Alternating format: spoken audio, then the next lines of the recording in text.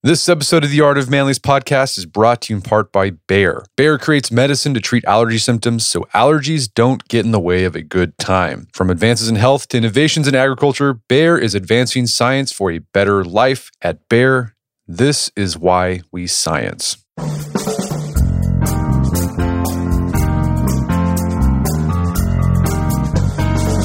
Brett McKay here, and welcome to another edition of the Art of Manliness podcast. If you struggle to lose weight, you may blame an inherently slow metabolism. But is your metabolism really to blame, and can you increase it in order to burn more fat? Today, we tackle these questions and more with Dr. John Berardi, who earned a PhD in exercise physiology and nutrient biochemistry, and is a writer, athlete, coach, and professor, as well as the co-founder of Precision Nutrition and the founder of the Changemaker Academy. John and I begin our discussion with what metabolism is, the components that make it up, and how much each element contributes to your body's energy expenditures, and which can be controlled. We then get into whether or not it's true that some people have an inherently slow or fast metabolism and how diet and exercise influences your metabolism, including whether or not dieting itself can slow your metabolism down and why you might want to consider wearing a weight vest around once you lose some body fat. We then discuss how intermittent fasting can increase your metabolic flexibility, whether there are certain foods that can boost your metabolic rate, and the best exercise routine for optimizing your metabolism. We also talk about how stress and sleep affect your metabolic health, and we end our conversation with John's best tips for maintaining optimal metabolic health and losing weight in general. After the show's over, check out our show notes at aom.is/metabolism.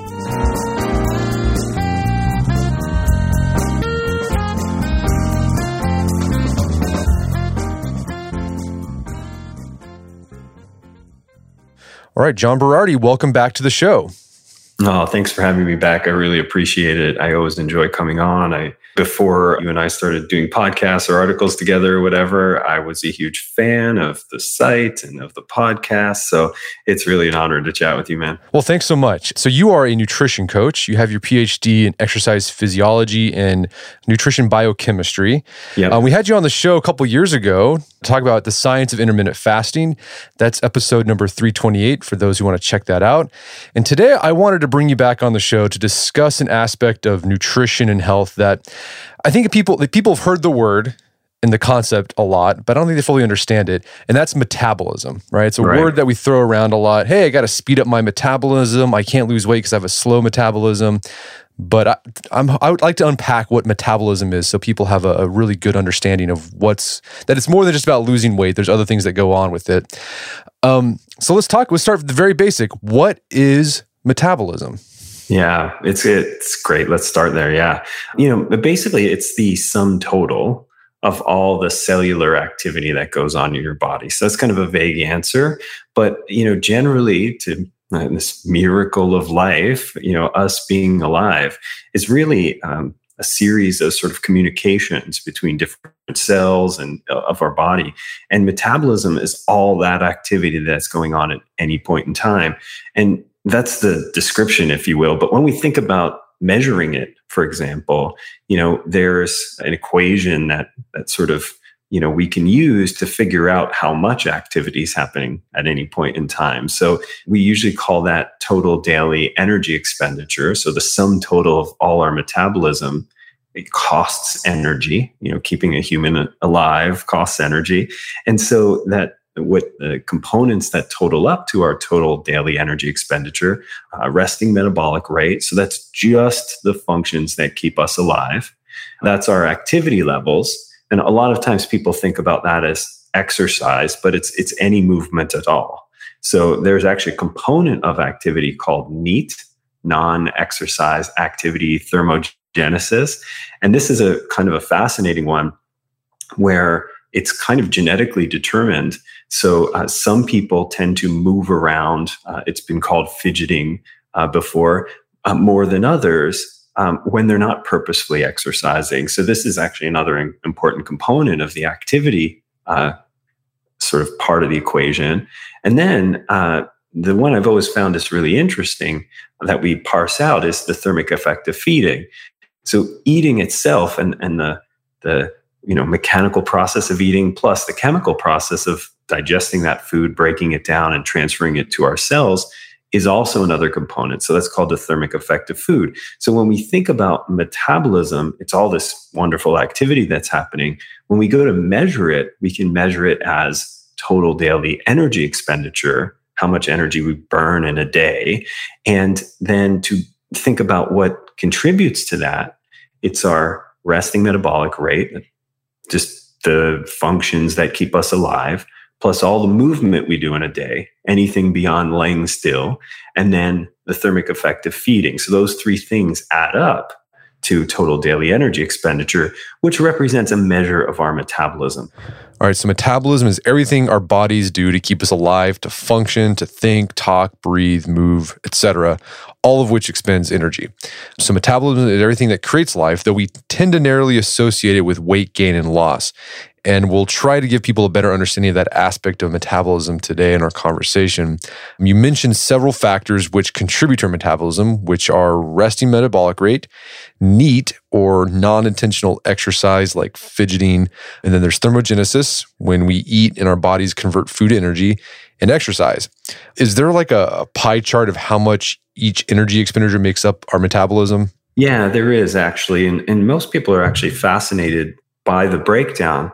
The most expensive part of the daily energy expenditure that we use up comes from our resting metabolic rate. It's not from our activity. It's from just the functions of keeping us alive.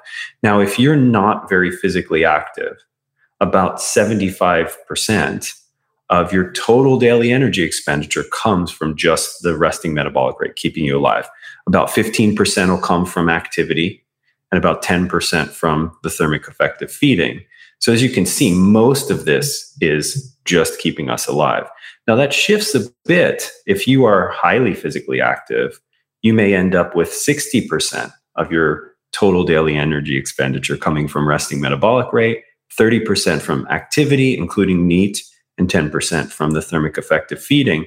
So you can see the bulk of the calories we use in a day is just resting metabolic rate, keeping us alive stuff. But you can also see that exercise can make an important difference to that. It can shift it from 15% of your energy burn in a day to 30%. And obviously, we're just talking about percentages, so this would be a pie chart.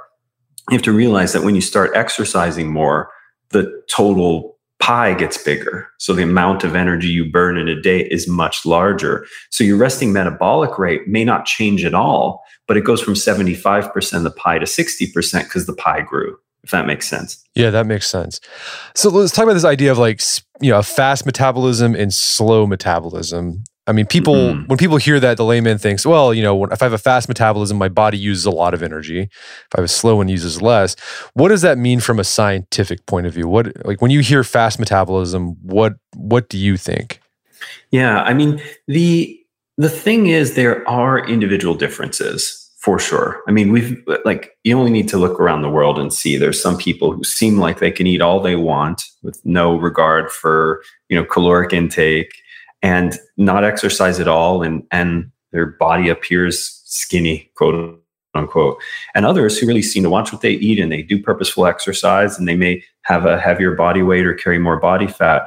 So there are some factors that affect resting metabolic rate, because that's what we're thinking about when we think about, hey, let's say exercise was equal, two people have different bodies. Well, then their metabolisms might be different based on their resting metabolic rate.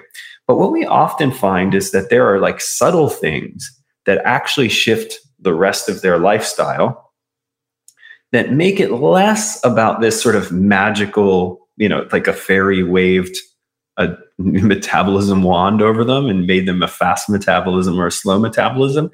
So for example, a lot of people, who think they have a very fast metabolism actually don't understand the impact of NEAT, and that they are fidgeters. So they may burn an extra 10, 15% calories each day just fidgeting around. So they may not, quote unquote, go to the gym.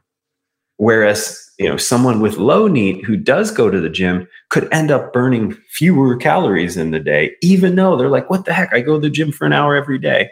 So oftentimes there isn't any magical disappearance of calories or appearance of calories.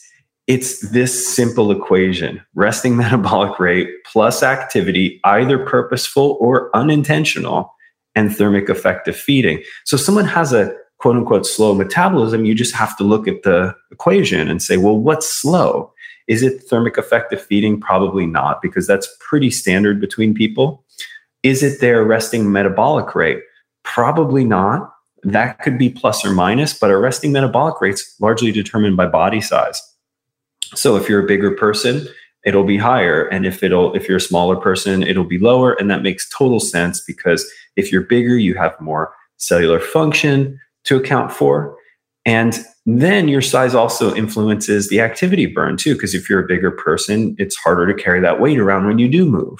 It's often why when people lose weight at, let's say, a certain caloric deficit, like they're following a quote unquote diet or eating fewer calories, and they start to lose weight, and then that weight loss plateaus, and they're like, I don't understand. I'm still at the same deficit. I'm even exercising a bit more. Well, they've lost weight, so it's less expensive to carry around the current weight they are.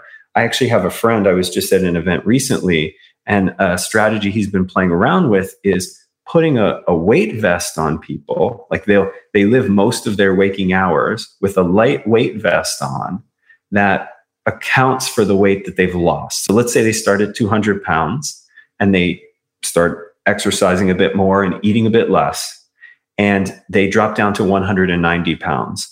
Well, then he would put a 10-pound weight vest on them, so they're still carrying around 200 pounds.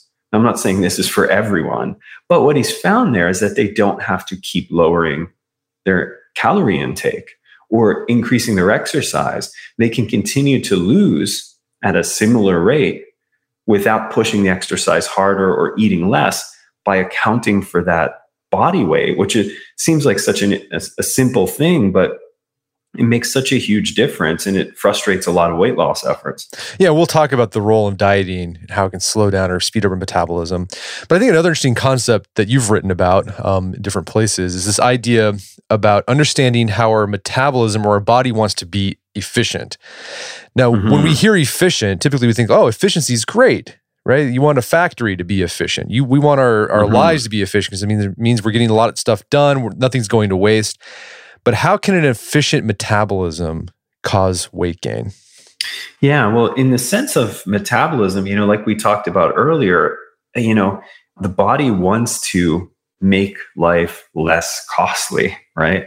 So, we don't often get more efficient at like let's say our resting metabolic rate, but it often comes to play with exercise, for example. So let's say you're going to start getting in shape and you don't have an exercise routine, and you're going to run 1 mile. So the first few times you do that 1 mile, you'll be inefficient. Your body hasn't upregulated the enzymes that are necessary for rapid energy production. Your technique is probably poor. You'll probably be heavier, so you'll use more energy just carrying that extra load around. And as you do that 1 mile over and over and over again, your body finds ways to make it easier, to make it less challenging. So you may lose a little bit of weight. Your enzymatic systems will upregulate. Your technique may get better, especially as you drill technique over and over. In that case, if you continue to run that mile, the calorie cost will be less, even though you'll be going faster. And that's because you've gotten efficient. Now, that's good for performance, right? But it's not that great for calorie burn unless, as you get more efficient, you increase the intensity. So you make it just as hard for the body as that 1 mile was. So you can either go 2 miles, or you can go 1 mile markedly faster by pushing the intensity. But, efficiency in this case, as per your question, would be if I go out and I run a 7-minute mile today, and I'm still doing that 3 months from now, that 7-minute mile is going to be markedly less effective because I've gotten more efficient. So as you say, efficiency we usually think of as good. And it is good in this case from the body's energy use perspective. However, this is where our bodies don't share our same goals, right? If you want to lose weight, you want it to squander energy. So talking about this inefficiency with nutrients. So we basically, in order to lose weight, we have to be inefficient, which means we have to spend more energy than we're bringing in. So I'm trying to think of this like with body fat, for example. Like our body stores fat. I imagine our bodies like, you're not going to touch that fat. So it makes it really hard. Like our body does something once we start reducing caloric intake to say, no, I'm not giving up this body fat. And so it makes it, you have to like work more to get to it. So it's sort of putting up inefficiencies to protect. It'd rather use like dietary body fat, I guess is what I'm saying, than your stored body fat to power itself. Well, it actually does depend on the situation. I did a pretty deep dive into literature on this, and it seems like if given the choice, and it's hard to control for, the body would prefer to burn what's stored on it before it burns what's coming in from a dietary perspective.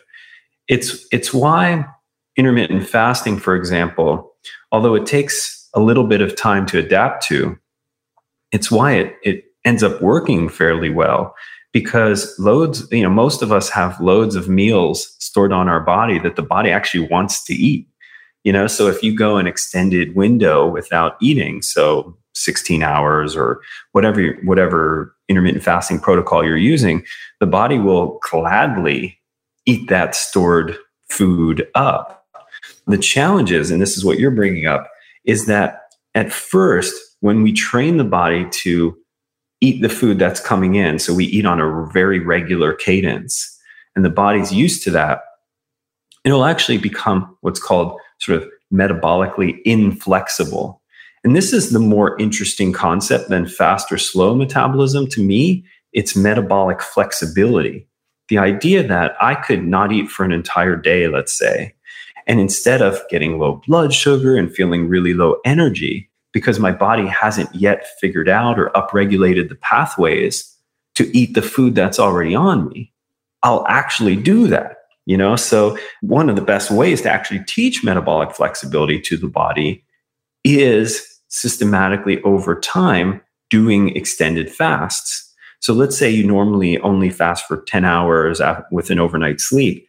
Well, then you might push it to 11 or 12, and then 13 or 14, and then 15 or 16, not as a life project, but as a training program, a short-term training program for metabolic flexibility. So your body starts to learn, when I don't get external food coming in my mouth, I can just upregulate certain hormones and certain enzymes so that I can eat the food that's already on me.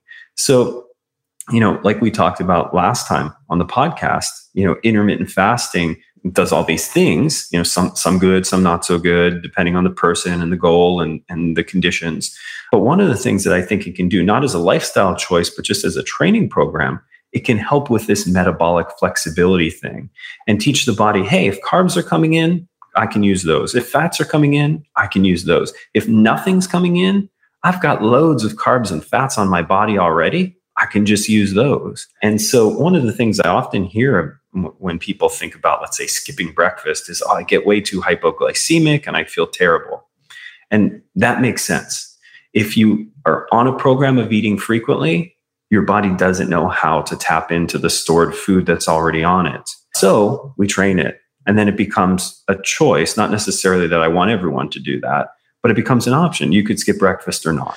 Well, let's talk about diet and metabolism and weight loss, because when someone needs to lose weight, the first thing they think is, well, I got to reduce the amount of food I eat. Mm-hmm. And as you mentioned earlier, that will work. You'll lose weight, but then you'll reach a point where it no longer works. Mm-hmm. So what's going on in our body? Or is it because our body is smaller, it requires less calories, so it's not burning? You're no longer in a calorie deficit? Yeah, well, that's it. Most people think it's that dieting itself slows down the metabolism. So like when I eat less food, I burn fewer calories. And that's true for some people and not true for others. But even for the people it's true for, it's probably largely irrelevant. So, there's been some studies showing that there's folks with what's called sort of a thrifty or a spendthrift metabolisms. So the first study I saw on this was where they took a big group of individuals and they overfed them. So they put them on a weight gain diet. And I think it was 1,000 extra calories a day. So that would be that would accumulate calories pretty quick, and you'd gain weight pretty fast. And so what they found at the end of this sort of 12-week period of overfeeding was that there was a group of people that gained almost no weight. And there was a group of people that gained like 35 pounds. And so when they looked at them, they had to sort of, look at, matching on body size and reported caloric intake and activity levels. They were like, it doesn't make sense why this group would gain no weight. I mean, we overfed them a lot of calories over the course of this protocol. And what they concluded was that, and then subsequent studies sort of backed this up, was that there was a type of metabolism that was called spendthrift. So as these people ate more, they found ways to burn more calories in the day. So they may have done more purposeful activity, but most of it probably came from NEAT, this non-intentional activity. So fidgeting, walking around. I often think about this, like, you ever seen people who take a phone call and they just pace while they're talking on the phone? Right. Well, that's an example of NEAT, right? They're not, I'm going to exercise now, right? But they just walk 5 miles while they do an hour-long phone conversation, where others may be sitting down for that whole conversation. And that matters in terms of the accumulation of energy expenditure. So that's what these sort of spendthrift people do, where the thrifty people didn't upregulate at all. So the same thing happens in the case of weight loss. There are some people, when they lower their calorie intake, their calorie burn stays the same when adjusted for their new body weight. There's others that when they lower their energy intake, they burn fewer calories when adjusted for activity levels. But as you said, and as we talked about earlier, most of the effect when you're quote unquote dieting happens from weight loss. You lose weight and you burn fewer calories just moving around. So every step you take costs less because of the weight loss. So it has very little to do with dieting, slowing down our metabolism. Although for some people that might be a small difference, it's mostly the weight loss that sort of makes it more efficient to move around.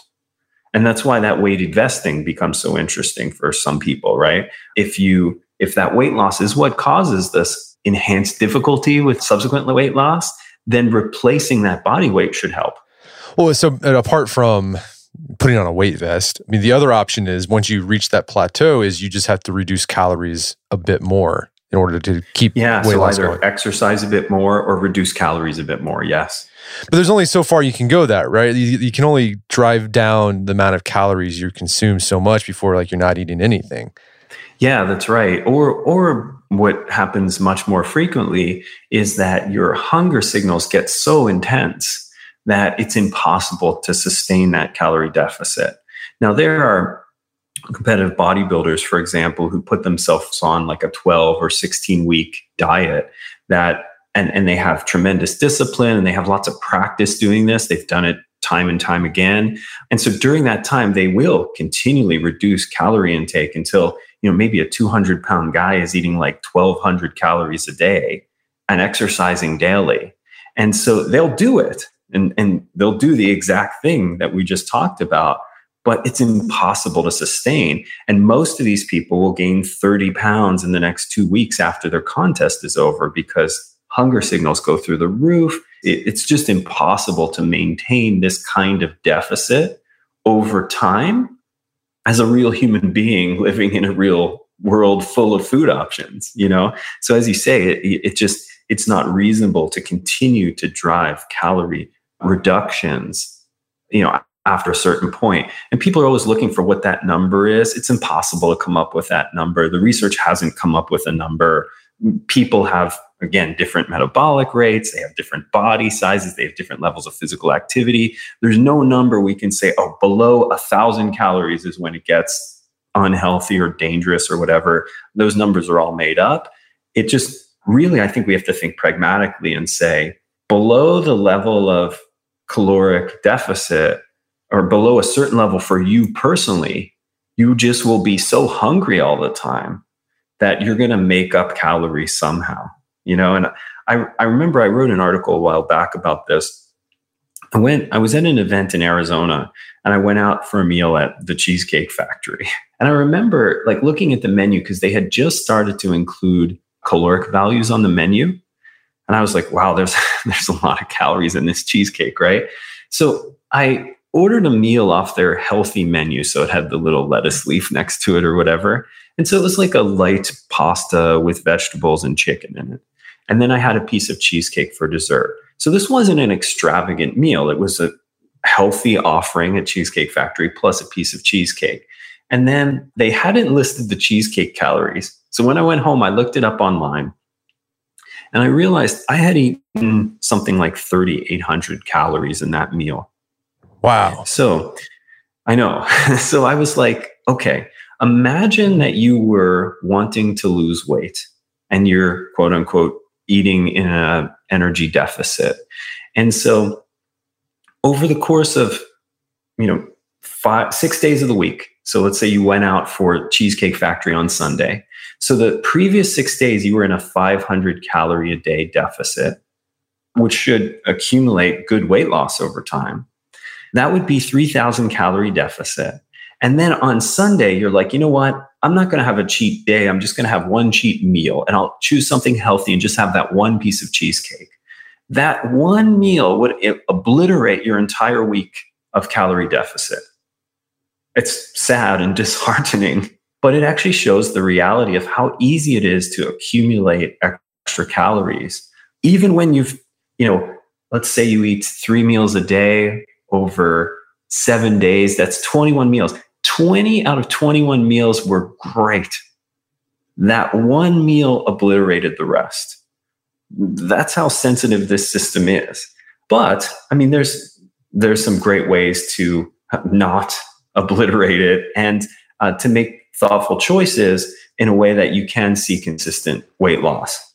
We're going to take a quick break for a word from our sponsors. Humans have been shaving for thousands of years, but the secret to a great shave hasn't changed much. That's why Harry's doesn't overcharge you to add gimmicky features to their razors. Harry's is a return to the essential, quality, durable blades at a fair price, just $2 per blade. They've cut the middleman out by manufacturing blades in their German blade factory, which has been honing precision blades for over a century. This means you get an incredibly high-quality blade, factory direct prices. There's no risk to trying them out. If you don't love your shave, let them know, and they'll give you a full refund. I've been using Harry's for a few years now. It's the only multi-blade cartridge that doesn't give me razor burn. It's just smooth, clean shave. There's been a few instances when I've run out of Harry blades or I've been on a trip and I had to use some other brand. Whenever I use that brand, razor bumps, nicks. It's not a comfortable shave, but I go back to Harry's, no problem. It's a great, great blade. So if you'd like to try this out, got a special offer for you. You can redeem a trial set at harrys.com/manliness. With this trial set, you'll get a weighted ergonomic handle for a firm grip, 5-blade razor with a lubricating strip and trimmer blade, rich lathering shave gel with aloe to keep your skin hydrated. It's really nice. And a travel blade cover to keep your razor dry and easy to grab on the go. So to get this trial set, go to harrys.com/manliness to start shaving better today. One more time, harrys.com/manliness. Also by Saxx Underwear. Thanks in large part to their patented ballpark pouch, Saxx Underwear has changed my expectations for what a great pair of underwear should feel like. So the ballpark pouch, here's what it is. These internal mesh panels inside that keeps everything in place. A lot of support, no more chafing, no more sticking. It is fantastic. It's underwear actually created with the male anatomy in mind. And they use fabric that's super soft, moisture wicking, and even repels BO. My go-to pair of Saxx underwear is the Kinetic men's boxer brief. It's got the 4-way stretch fabric. There's no fly on it. It's got the ballpark pouch, super comfortable. It's really great for working out in your garage gym. It's got a tight feel around the legs, so it kind of gives you some compression. Really comfortable, provides a lot of support. And don't take my word for it. I've gotten letters from AOM podcast listeners who said Saxx underwear has been a game changer for them as well. Now, if you'd like to try Saxx underwear out, I worked out a great deal with them. You can get 10% off and free shipping on a pair of Saxx just by going to my special URL. That's saxxunderwear.com/AOM. Order a few pairs of Saxx now with this great offer. Get 10% off and free shipping by going to saxxunderwear.com/AOM. That's Saxx, SAXX, underwear.com/AOM. Check it out. Check out the Kinetic boxer brief. And now back to the show.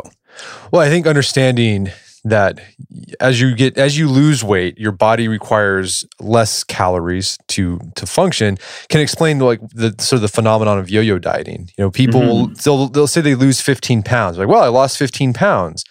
I can go back and I can eat good food again.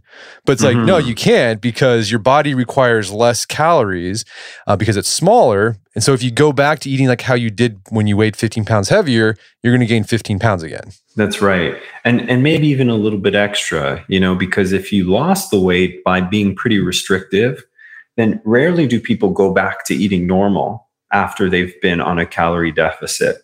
What they do is they go back to eating normal plus 10 or 20%. And that if you track people's intake, that's exactly what happens. They eat at 80% of normal for a while, they lose the 15 pounds. And then when they quote unquote go back to normal, there's an overcompensation.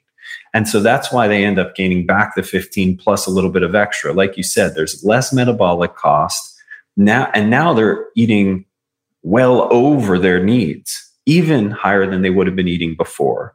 And so this is why yo-yo dieting happens, and it's why the cliche exists. This has to become some kind of set of lifestyle choices rather than a short-term weight manipulation strategy. Right. So instead of thinking diet, think of, okay, well, how am I going to eat to get the goal, to maintain the weight I want to keep or whatever. Yeah. The thing I often say about this, especially to people new to maybe trying to, manipulate their body or improve their health, is that often people, they overestimate how hard it's going to be and they underestimate how long it's going to take. So, this idea of making smarter eating and exercise decisions as a lifestyle choice, it seems in your mind, when you don't know what the strategies are yet, like it's going to be really hard, but it's actually not. There's just small interventions that you can do.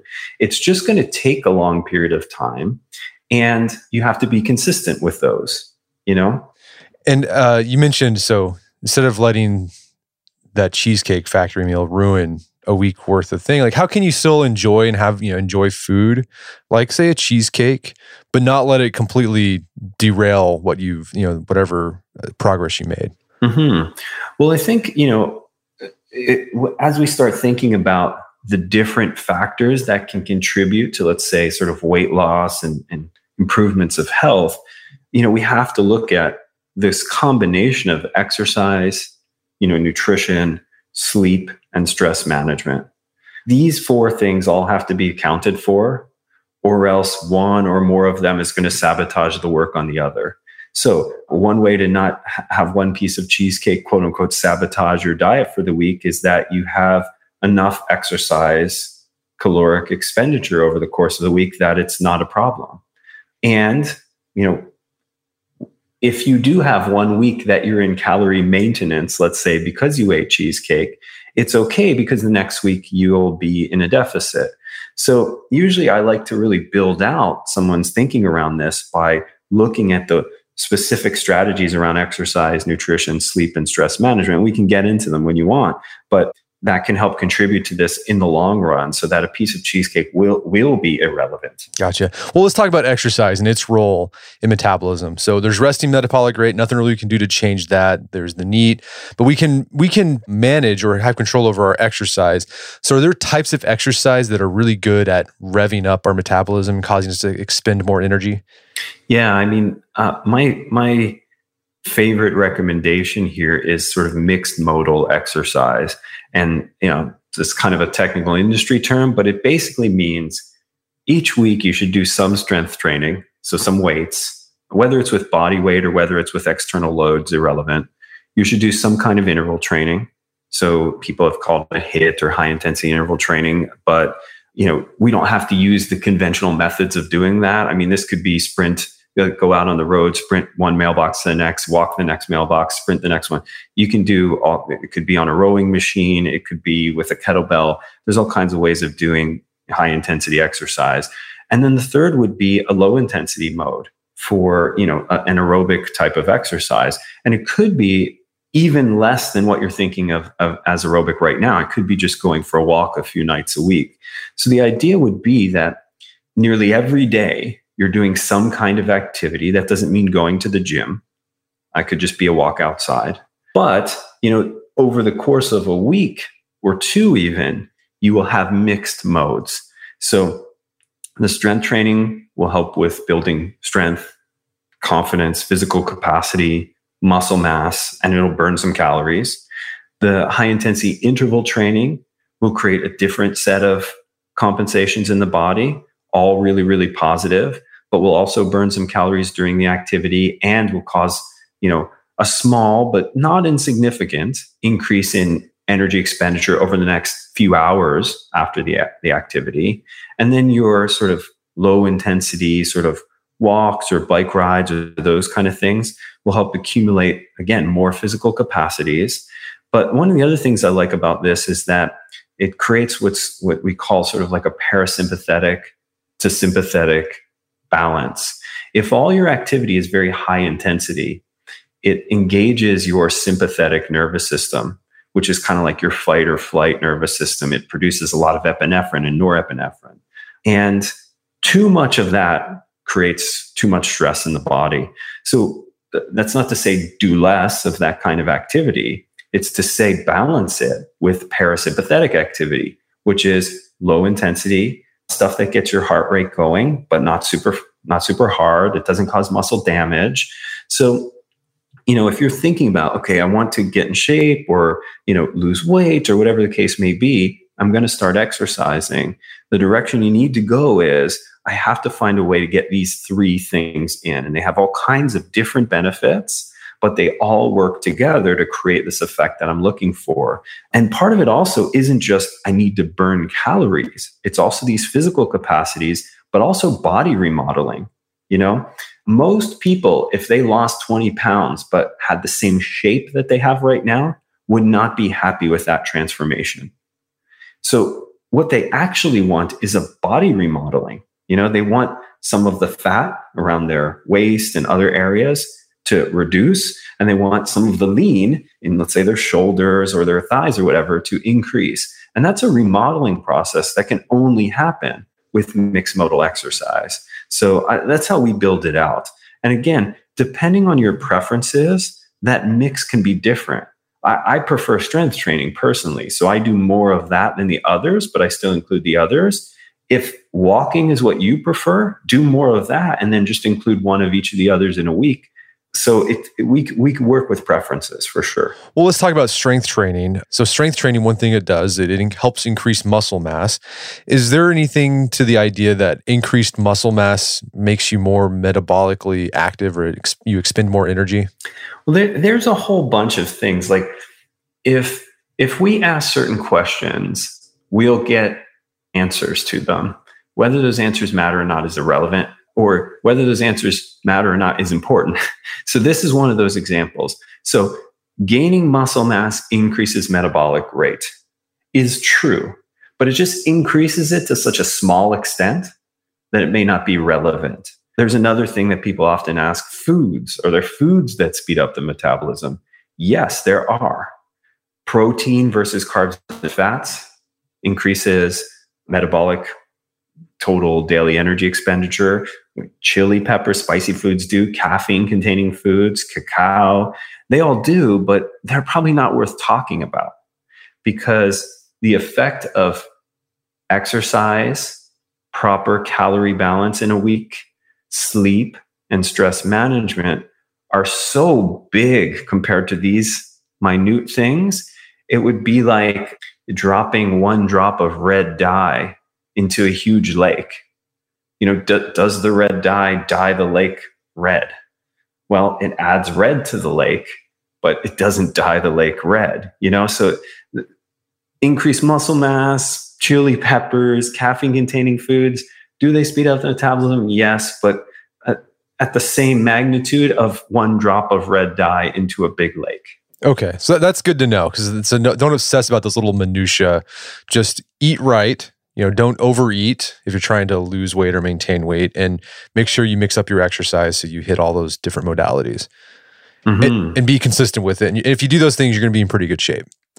Yeah, completely. Okay. Well, let's talk about the role of stress that it plays in our metabolism. So what role does stress play in our metabolism? Yeah, it's really interesting because stress is it has such important negative effects on health and weight management, but it really doesn't have much impact on, let's say, total daily energy expenditure. So it's probably not going to shift our energy expenditure too much, but when we're under psychological or physiological stress, so it could be too much exercise, too little food, it could be, emotional stress at work or in a relationship, it increases our cortisol, which is our stress hormone, which breaks down parts of the body. It increases our sympathetic nervous system activation, our epinephrine release. So what we find is that people under long-term stress have known outcomes. They gain more central weight, which is sort of where you gain fat around your organs. And that's the most unhealthy kind of fat to have. It causes insulin resistance and increased blood pressure. And those are the very physical changes.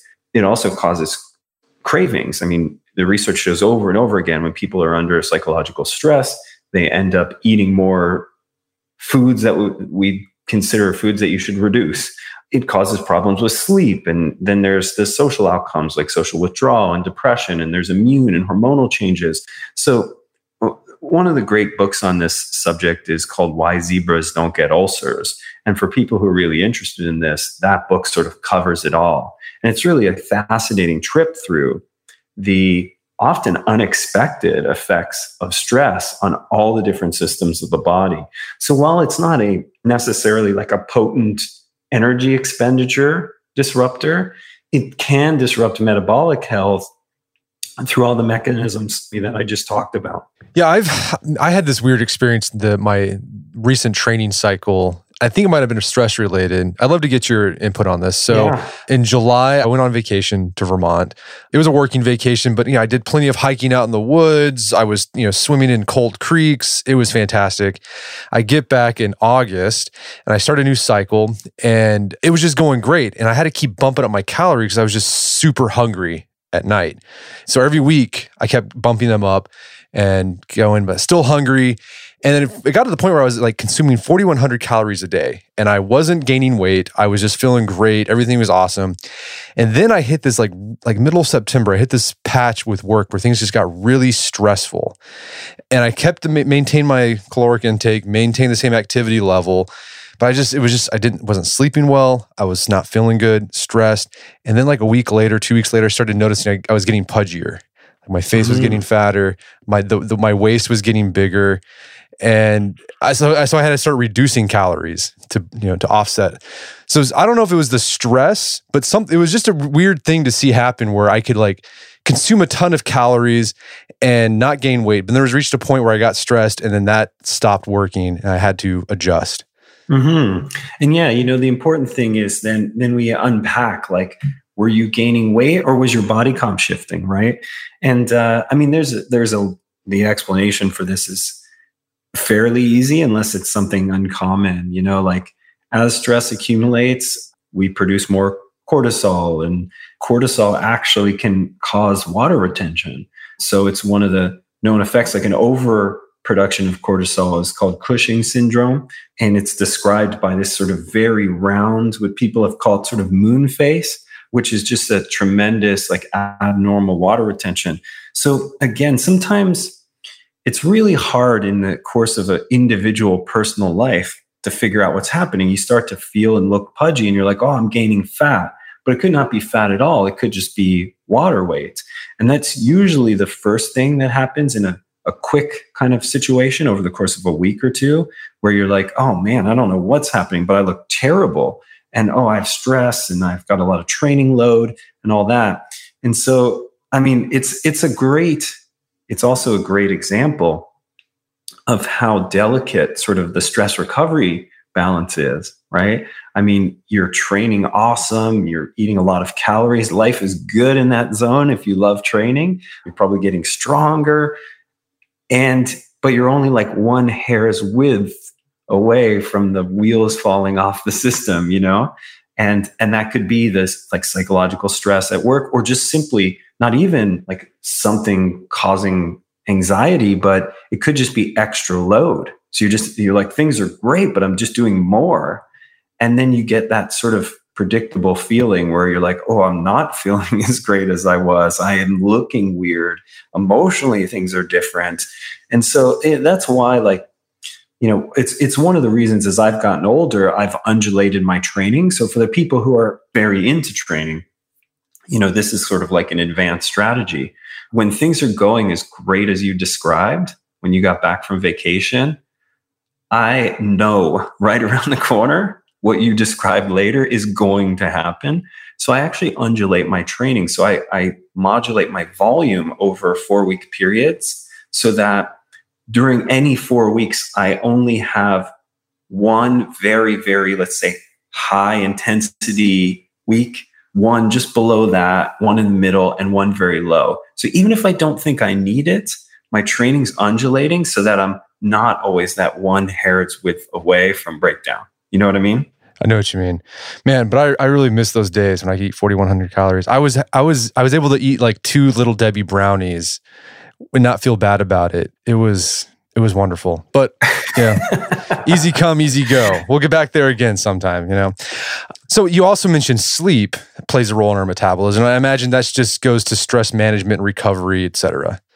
Yeah, I mean, the simple sleep deficit causes some interesting challenges. You know, I have a friend who's a sleep expert at UCLA, and you know, I love unpacking some of this with her because it's so fascinating to see what the research is saying in this area. But altered processing of glucose in the body, increased stress and sympathetic nervous system activation, risk of obesity and diet. It's the same things as stress. And I think they play a role in each other. Oftentimes when we have an upregulation of stress, we have a really difficult time sleeping. And then that difficult time sleeping creates more stress. So it becomes that kind of cycle.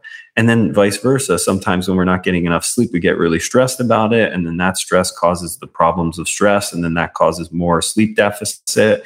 But it's all wrapped up. Like when you don't have strategies, and the one thing I hate is the conclusion is then be less stressed or sleep more. Well, those aren't strategies. Those are, you know, that's just finger wagging. So I'd love to talk about some of the things about that. But yeah, I mean, ultimately, neither of them has dramatic effects on our total daily energy expenditure. But what they do is shift how we metabolize nutrients, the hormonal status of our body, the immune system status of our body. We all know, like, stress and sleep deprivation leads to often a lot of people getting sick more frequently. So all these things are happening. And I mean, you can't have good workouts and you can't make good choices at the dinner table when you're stressed and you have a sleep deficit. So, you know, I think when it comes to weight gain, you know, this is the primary driver. It's behavioral. Stress and sleep deficits lead to behavioral changes that then cause you to be out of energy balance. But then there's obviously the hormonal stuff happening too, which I don't think is as powerful a driver of, you know, some kind of magical internal system being broken and causing magical fat gain. It's usually hormones then drive certain behaviors that make you eat more or burn less. So listening to this conversation made me think of this idea of, you know, that people have like, oh, I'm getting older, my metabolism is just slowing down. That's part of life. But it sounds like it's not so much the fact of getting older cause your metabolism to slow down. It's just that as you get older, you probably move less. You're probably eating more. You're probably more stressed because you've got all those other commitments going on. And as long as you take care of some of that stuff, your metabolism can be just as fine as it was when you were 30 or 20. Yeah, I mean, and it's just so hard to remember, isn't it? You know, people will say, well, you know, now that I'm in my 40s, my metabolism slowed down. I'm not less active. I actually go to the gym now and I didn't in my 20s. And so it has to be something about my metabolism. But it's just so hard to remember. You know, I don't know if you ever watched that show Explained on Netflix that Vox puts out, but it's excellent. They do these 20-minute episodes on various topics. And they just did one called Explain the Mind, and it was on memory. And it's just so fascinating at how bad we are at remembering. You know, even Daniel Gilbert's work on happiness, you know, he basically talks about how people are terrible at remembering how we felt about things in the past, even the activities themselves. And we're even worse at predicting how we'll feel about things in the future.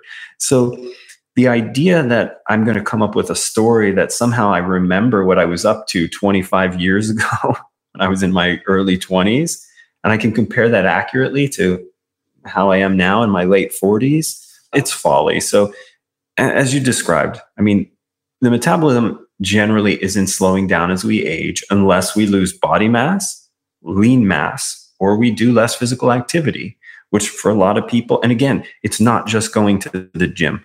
It's all the activities of daily living, you know? So if we account for those, if we maintain or build lean mass, if we find ways to do more activity, if we take care of our sleep and stress management, then body weight and metabolic things should not be a problem as we get older, at least, as we talk about the management of body composition and body weight. So let's talk about what are things that people can do after listening to this episode to, they can't control completely their metabolism, but take more control over their metabolism. Mm-hmm. Yeah, I mean, if we're talking about metabolism, the only thing is that we can drive is the activity piece, right? But when we talk about sort of getting in shape, then again, it's these sort of four things we need to look at. Exercise, right? So mixed modal exercise, do something daily, doesn't always have to be a workout, right? So, and it's something with an interval sort of component to it. It's hard for a bit, you rest for a bit, hard for a bit, rest for a bit.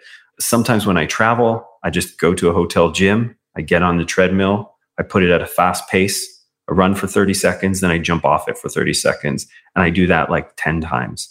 It lasts 5 minutes. It's really hard, but it's only 5 minutes.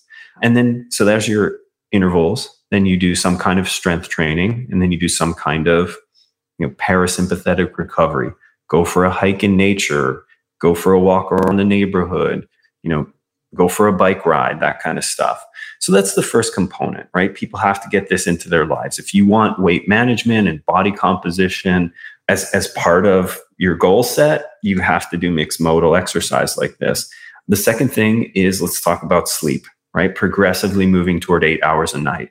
All the research suggests that, less than that is too little.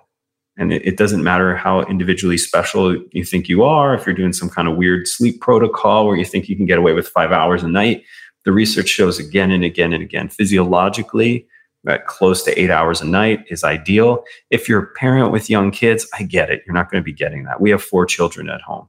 I understand. Okay. But I'm not saying go to 8 hours tonight. I'm saying progressively move towards every few extra minutes that you can get versus what you're getting now helps. And how do you create that? With better bedtime routines. So, are you winding down? Are you getting off electronics? Or are you avoiding caffeine? Are you doing avoiding the foods that can keep you up at night? Are you doing a brain dump before you go to bed to get out all the thoughts that, I got to remember this tomorrow and that tomorrow? Well, if you write it down, you don't have to remember it. You don't have to think about it while you're laying in bed. Are you doing breathing? Are you doing mindfulness? Are you doing meditation type stuff as you lead up to this to clear your mind? Are you setting the temperature correctly in your room? For a lot of people, simply lowering the temperature of their bed or their bedroom to mid 60s, low 60s can make a big difference in their ability to fall and stay asleep. This last year, I bought this device called a chili pad, but you just lay under the fitted sheet in your bed and you can control the exact temperature of the bed. And there's two zones where if your partner needs to sleep at a different temperature than you can. And so I sleep at like 55 degrees. That's so I can actually tuck under the covers and I can go totally dark, like cover up my head with my blanket and my sheet, go totally dark, but my side of the bed's kept at 55 degrees. It's amazing. There's things like CBD and other things people are doing for sleep. So these are all just options I throw out there as you progressively move towards trying to get more hours of sleep in a night. Stress management. One of the top things people can do, counterbalance all your sympathetic activity with parasympathetic. So sympathetic is high intensity exercise, it's stress at work, it's all that kind of stuff. So what will you do to counterbalance it? Going for a walk in nature, going for a walk outside, listening to music, having a bath at night, ways to wind down and get this sort of sympathetic is usually called your fight or flight system, and parasympathetic is called your rest and digest system. So trying to activate that rest and digest system. A long time ago, even before the current sort of resurgence of cannabis research and things like that, a group of athletes I was working with, strength and power athletes, were using cannabis regularly. And most of their coaches would sort of judge that behavior as sort of morally wrong. And I was just really curious why they were doing it, because they were doing it so regularly and they kept talking about how it enhanced their training. And so when we unpacked that, I realized, this isn't it's not that this is a magical ingredient in your training protocol. This was just the only parasympathetic activity you were doing, your only rest and digest activity. So I was like, okay, cool. Maybe we don't need to smoke weed every night, guys. Maybe we can do these other strategies to counterbalance our sympathetic nervous system. And so that's our stress management part. And then on the nutrition side, I mean, the interventions for most people are fairly straightforward. Most people starting to pay attention to this for the first time have a bunch of what we'll call subclinical deficiencies. So they won't be getting enough protein. They won't be getting enough omega-3 fats. They won't be getting enough water, and they won't be getting enough vitamins and minerals from their food intake. So then when we correct those and then we find strategies to not eat too much, usually people are able to manage their body composition well. Now, there's so many ideas. We could do a whole nother podcast on, low carb versus moderate carb, keto and paleo and plant-based eating and all that stuff. But I think most of them work because when you pay attention to what you're eating and you set up a bunch of rules, those rules prevent you from eating too much. And if you have a book to sell, that's a really short book. So you have to then talk about why plant-based does X, Y, and Z physiologically, or why all meat does X, Y, and Z physiologically. But I think the biggest driver, because we know people who eat, let's say, keto, and we know people who eat plant-based, and in both cases, there are people who look great, feel great, perform great on either one of those. So we have to look at what's common between them. And what's common is that both of them help prevent eating too much. So whatever strategy you use, I mean, we often teach people to just get really in tune with their hunger and appetite awareness. So we do that by having them practice for a week or two, eating slowly. And it's not a life practice necessarily, although for some people it needs to be, but it's a practice to start to get in tune with our appetite cues and then eat until satisfied, not stuffed. So that's the next practice we do for another week or two. And we train people on what stuffed feels like, what satisfied feels like, what still a little hungry feels like. And we help them get into that zone where they're paying attention. And then once their protein, omega-3s, water, and vitamin intake is good from eating lots of fruits and vegetables, then when they can just regulate through eating till satisfied, not stuffed, and again, it takes a while to practice this and learn the skill, then we don't need to count a lot of things or restrict a lot of things. So, whether this is a metabolic health protocol or not, it has a lot to do with, weight management, body composition. So, again, exercise, mixed modal, sleep, any extra minutes are positive. Stress, you got to find something parasympathetic to do in your life. And then nutrition, get rid of those 4 basic deficiencies and find ways not to eat too much. I mean, this is the prescription for anyone who wants to look, feel, and perform better. Well, John, where can people go to learn more about your work? So if you're listening and you want to check out, strategies, articles for looking, feeling, and performing better, as I just mentioned, we have over 1,000 of them for free at precisionnutrition.com. So if you're kind of looking for, having all your nutrition questions answered, we've probably answered every question you could possibly have. What do you think about dairy? What do you think about keto? What about plant-based diets? How do I lower my blood pressure? How do I lose 20 pounds? We've written about that, definitive, research-based, evidence-based articles. So you can come to precisionnutrition.com. And then my newest project is actually for people who work in health and fitness or who want to. It's called the Changemaker Academy. So it's changemakeracademy.com. And so, I wrote a new book for people working in health and fitness or who want to help them turn their passion for health and fitness into a meaningful purpose and a successful career. And it's called Changemaker. And so if people pop over to changemakeracademy.com, they can download a free sample of the book.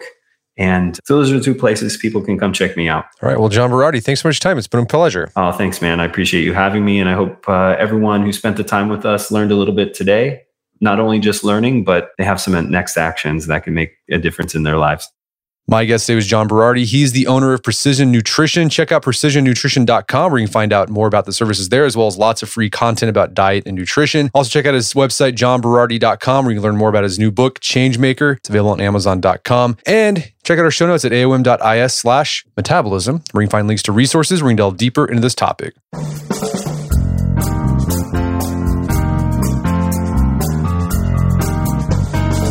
Well, that wraps up another edition of the AOM podcast. Check out our website at artofmanliness.com where you can find our podcast archives as well as thousands of articles we've written over the years about nutrition, exercise, got articles about how to dress better, how to be a better husband, better father, you name it, we've got it. And if you'd like to enjoy ad-free episodes of the AOM podcast, you can do so on Stitcher Premium. Head over to stitcherpremium.com, use code manliness to get a free month trial. Once you're signed up, just download the Stitcher app and you can start enjoying new episodes of the AOM podcast ad-free. And if you haven't done so already, I'd appreciate it if you take 1 minute to give us a review on iTunes or Stitcher. Helps out a lot. And if you've done that already, thank you. Please consider sharing the show with a friend or family member who you would think would get something out of it. As always, thank you for the continued support. Until next time, this is Brett McKay reminding you not only to listen to the AOM podcast, but put what you've heard into action.